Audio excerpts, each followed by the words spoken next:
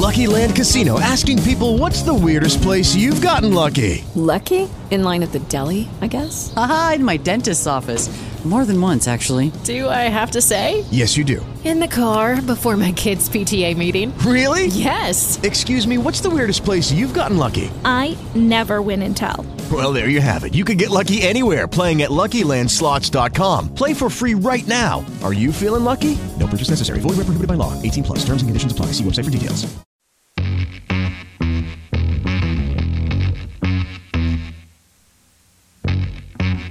Back on the Rob Dibble Show with Ben Darnell on your afternoon drive. Joining us on the Harvey Building Products Hotline, one of the best in her business, has been for a long time.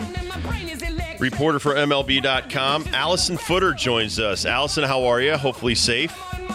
I am, Dibs. I hope the same for you. Oh, we're good. We're good. We were out at the Travelers. They kept us away from the players. We were in the parking lot, so they made sure we were way away from everybody. We got to get used to that, right? That's going to be a little way of life for a while. Yeah. Where are you at right now? Are you in Cincinnati or in Houston? I am in Houston. All right. Well, let's start with everybody coming back and trickling in to try to start camps and things like that. What are you hearing? Are teams expecting some of the players to come back and test positive? I get asked this a lot, so I'll ask you. What about the players coming in from other countries? Is anybody nervous about players returning from the Latin American countries, Asia, et cetera, and what might happen there? Yeah, I think that. The players they're giving them a lot of time. I mean, the workouts are going to start in the next few days, but there's going to be a lot of leeway to guys, especially trying to get into the country. To answer your first question, they're anticipating several positive tests. I think just going on sort of what's happening in the country just among, normal citizens, and some of the testing that's already been done and that we've seen positive tests popping up, and teams have already been reporting that. So I think teams are kind of bracing themselves. I've been hearing that's why the schedule hasn't been released yet, because they're kind of want to gauge exactly what's going on and if how many guys are going to be able to actually start training on time. So there's a lot going on there. I think as far as coming in from other countries, I don't think logistically it's going to be difficult, because I think the United States is the one country that other countries don't want us going there. But coming back, I think it's going to be fine. But it is a matter of just trying, from a time standpoint, just, giving everyone enough time to get back. Allison, when we were out at Travelers, it was the first athlete who has tested negative, went back to the hotel, felt funny after playing a round of golf, came back, told the PGA felt funny, got retested, tested positive, and then withdrew from the tournament. Now, in between the actual tournament site and that little bubble, these players have to go outside that bubble to actually sleep and live a little bit of their life. And that is where we are all concerned of people picking up positive tests or picking up the coronavirus. Now, you are in Houston, and on our knowledge, you are living like we were living back in April 1st, and things have taken a turn for the worse there in that city. What are the plans, or what can you tell us that you know of, at least from the Houston Astros perspective in that city? The in-between for the players getting to the facility, where will they be staying? How are they going to keep corona-free outside of the Houston Astros venue? Oh, man, I wish you could have been on our Zoom call with the owner and GM and Dusty the other day, because those would have been great questions to get answered. I have no idea. Honestly, I don't know how they're going to keep these guys safe. I don't know. It's really scary what's going on, because they're not playing in a bubble like the NBA, and there aren't punishments for not adhering to the guidelines, to not be going out and being among the people. It's actually not technically against the rules. It's just they're asking you not to do it.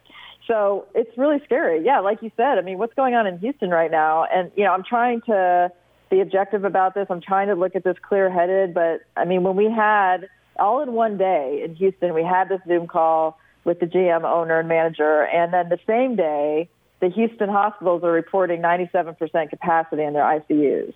And so and you have the owner of the Astros saying that he wants fans to be, coming into the stadium. And you have the governor of Texas saying that, stadiums can be at 50% capacity. So this is all like really scary right now, what's happening. And I don't know what to make of it other than sit on my couch and not move. I don't blame you. Yeah, so I mean, I don't, guys that live here anyway will have their homes, and then guys that don't will be renting places. And you can sterilize a room, and you can fumigate it, and it can be pristine. But when you get somebody that walks in there with this virus and they start breathing, then all bets are off, right? Like you just said, the golfer that goes and is fine, and then the next day he's not fine.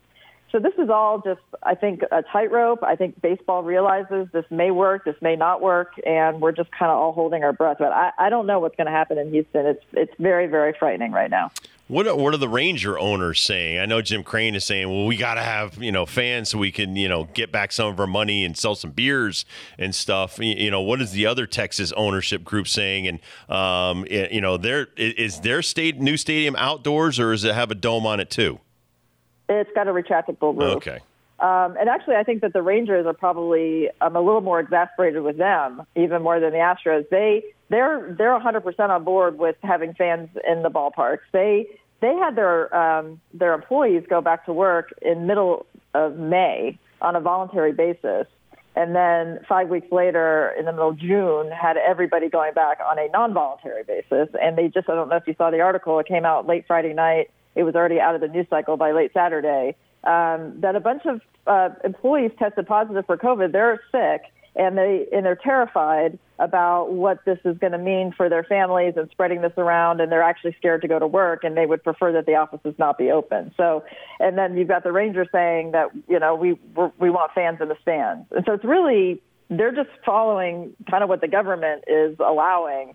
And I can't imagine that at the end of the day, Rob Manfred is actually going to let fans come in the stands when the season first gets underway. I think maybe you start off with no fans, and then as time goes on, maybe you reassess in September and see if there's a way to get some people in the ballpark. But right now, I don't see it happening. One thing Dibbs is finding coaching his kids out there at the Smash Factory for baseball, and the thing that I notice in golf, just playing, in a public course, it's really hard to break these habits. And when you've been doing something your whole life, whether it is just spitting, playing baseball, or helping somebody out with their club that they left on the green, you can't do that stuff anymore.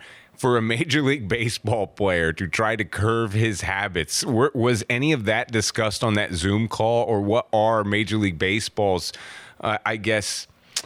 strategy on trying to curb those little habits that seem unbreakable? Yeah, and that's going to be the spitting. I think is going to be the most interesting part. It's just an innate kind of action, right? I mean, most players have said they don't even realize they're doing it, right? And they don't really do it in other facets of their life. It's only when they're on the baseball field. And so my worry is not that guys are going to be defying the orders. My worry is that they're not even going to realize they're doing it. And I was in Japan with the Major League, the Goodwill Tour a couple off seasons ago. And if you look at the Japanese dugout, it's pristine and clean at the end of the game. It looks exactly like it does at the beginning. You look at the Major League dugout, it is a disaster. It's disgusting.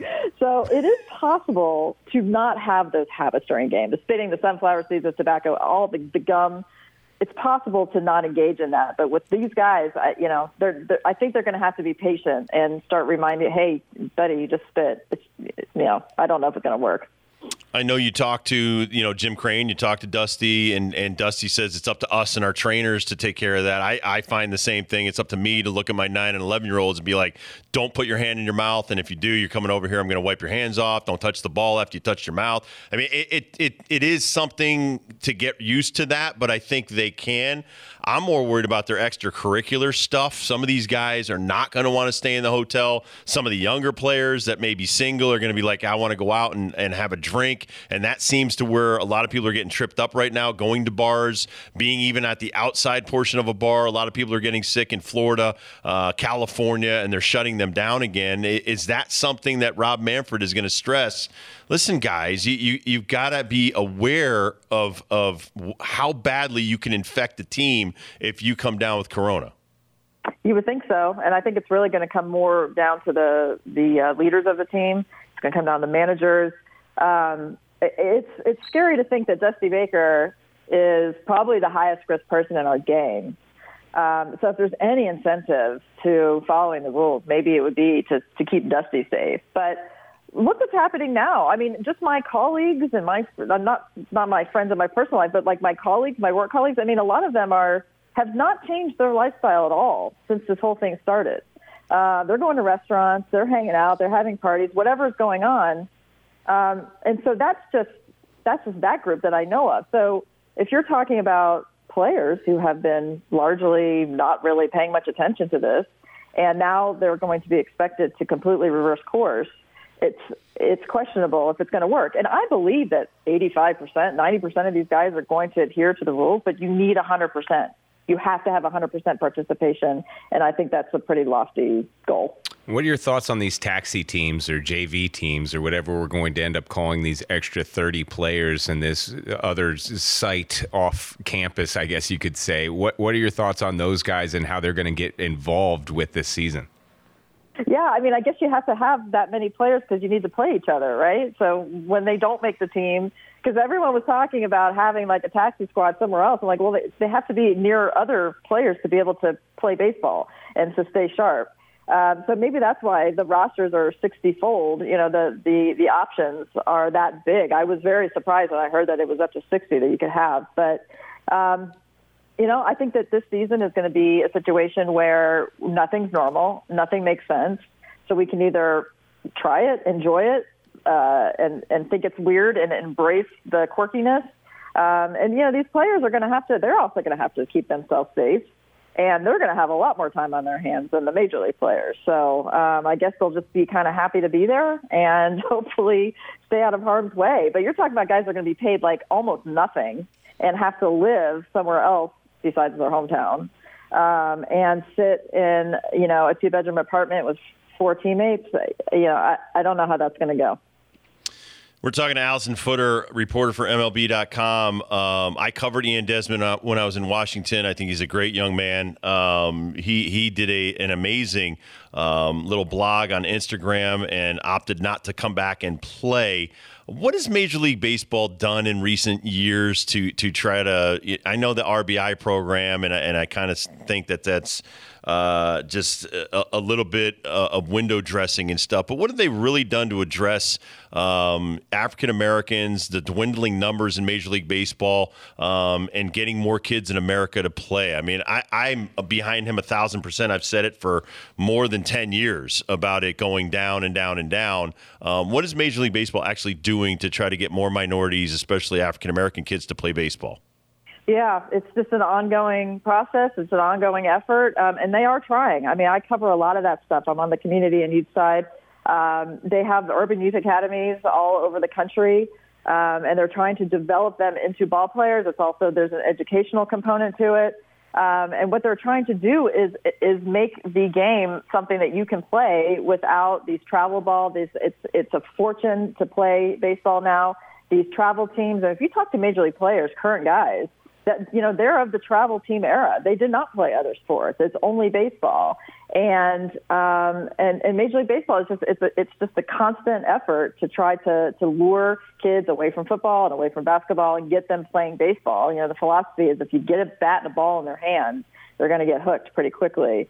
And they do. They have, I don't remember how many youth academies, and there'll be more coming. They have tournaments, constant tournaments, all spring and summer and part of the fall, for kids of all ages, and they're trying. But Ian Desmond's right. I mean, there's a lot of work that needs to be done, and if you look at the representation of managers, of minority managers, it's so small. Front offices, it's non-existent.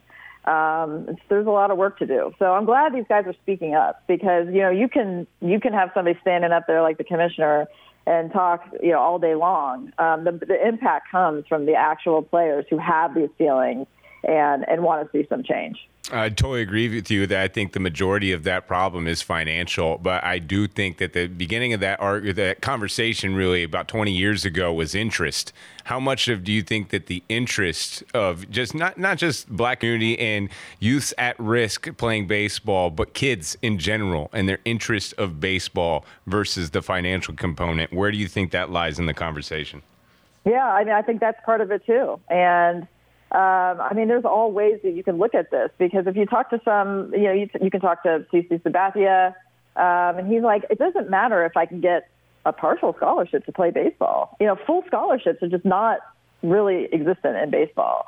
He's like, it doesn't matter if you gave me a partial scholarship because I couldn't pay for the rest of it. Right. So if I hadn't been taken in the first round, if I hadn't been drafted high, I would have gone and played college football.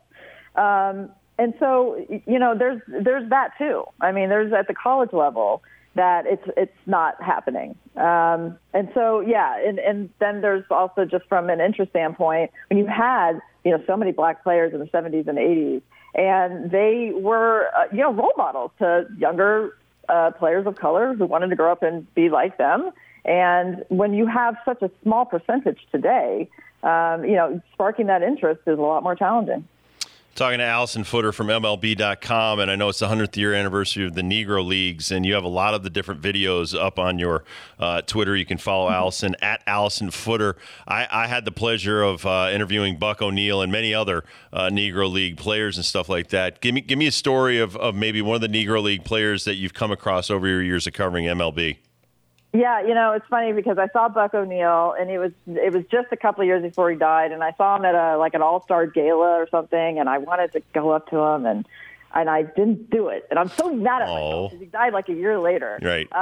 And I've been to that museum many times. When the Royals were in the World Series those couple of years, we did a ton of events over at the Negro Leagues Museum. I would encourage anybody to go visit if they're ever in KC. And Bob Kendrick, who runs the whole thing, is just a wonderful person. And Hank, I've been in the same room as Hank Aaron. Does that count? Because of course that counts. Or like, Willie Mays or anybody that's been in the Negro Leagues. Absolutely. Yeah. I've been like around Willie Mays, but I've actually been really close to Hank Aaron, which is really cool. So it's just it's a slice of history. When you go into the museum, at the very end, you have to go through the entire history to get to the statues and to the names and to the really cool stuff you want to take pictures of. And it's on purpose to go through and learn about what the players had to go through and what the league was all about. And it's a part of our history that absolutely needs to stay alive and needs to, be passed on to the next generation, because we should never lose sight of what they went through and right. How ridiculous it is that black baseball players were not allowed to play in Major League Baseball until 1947. It's just an injustice.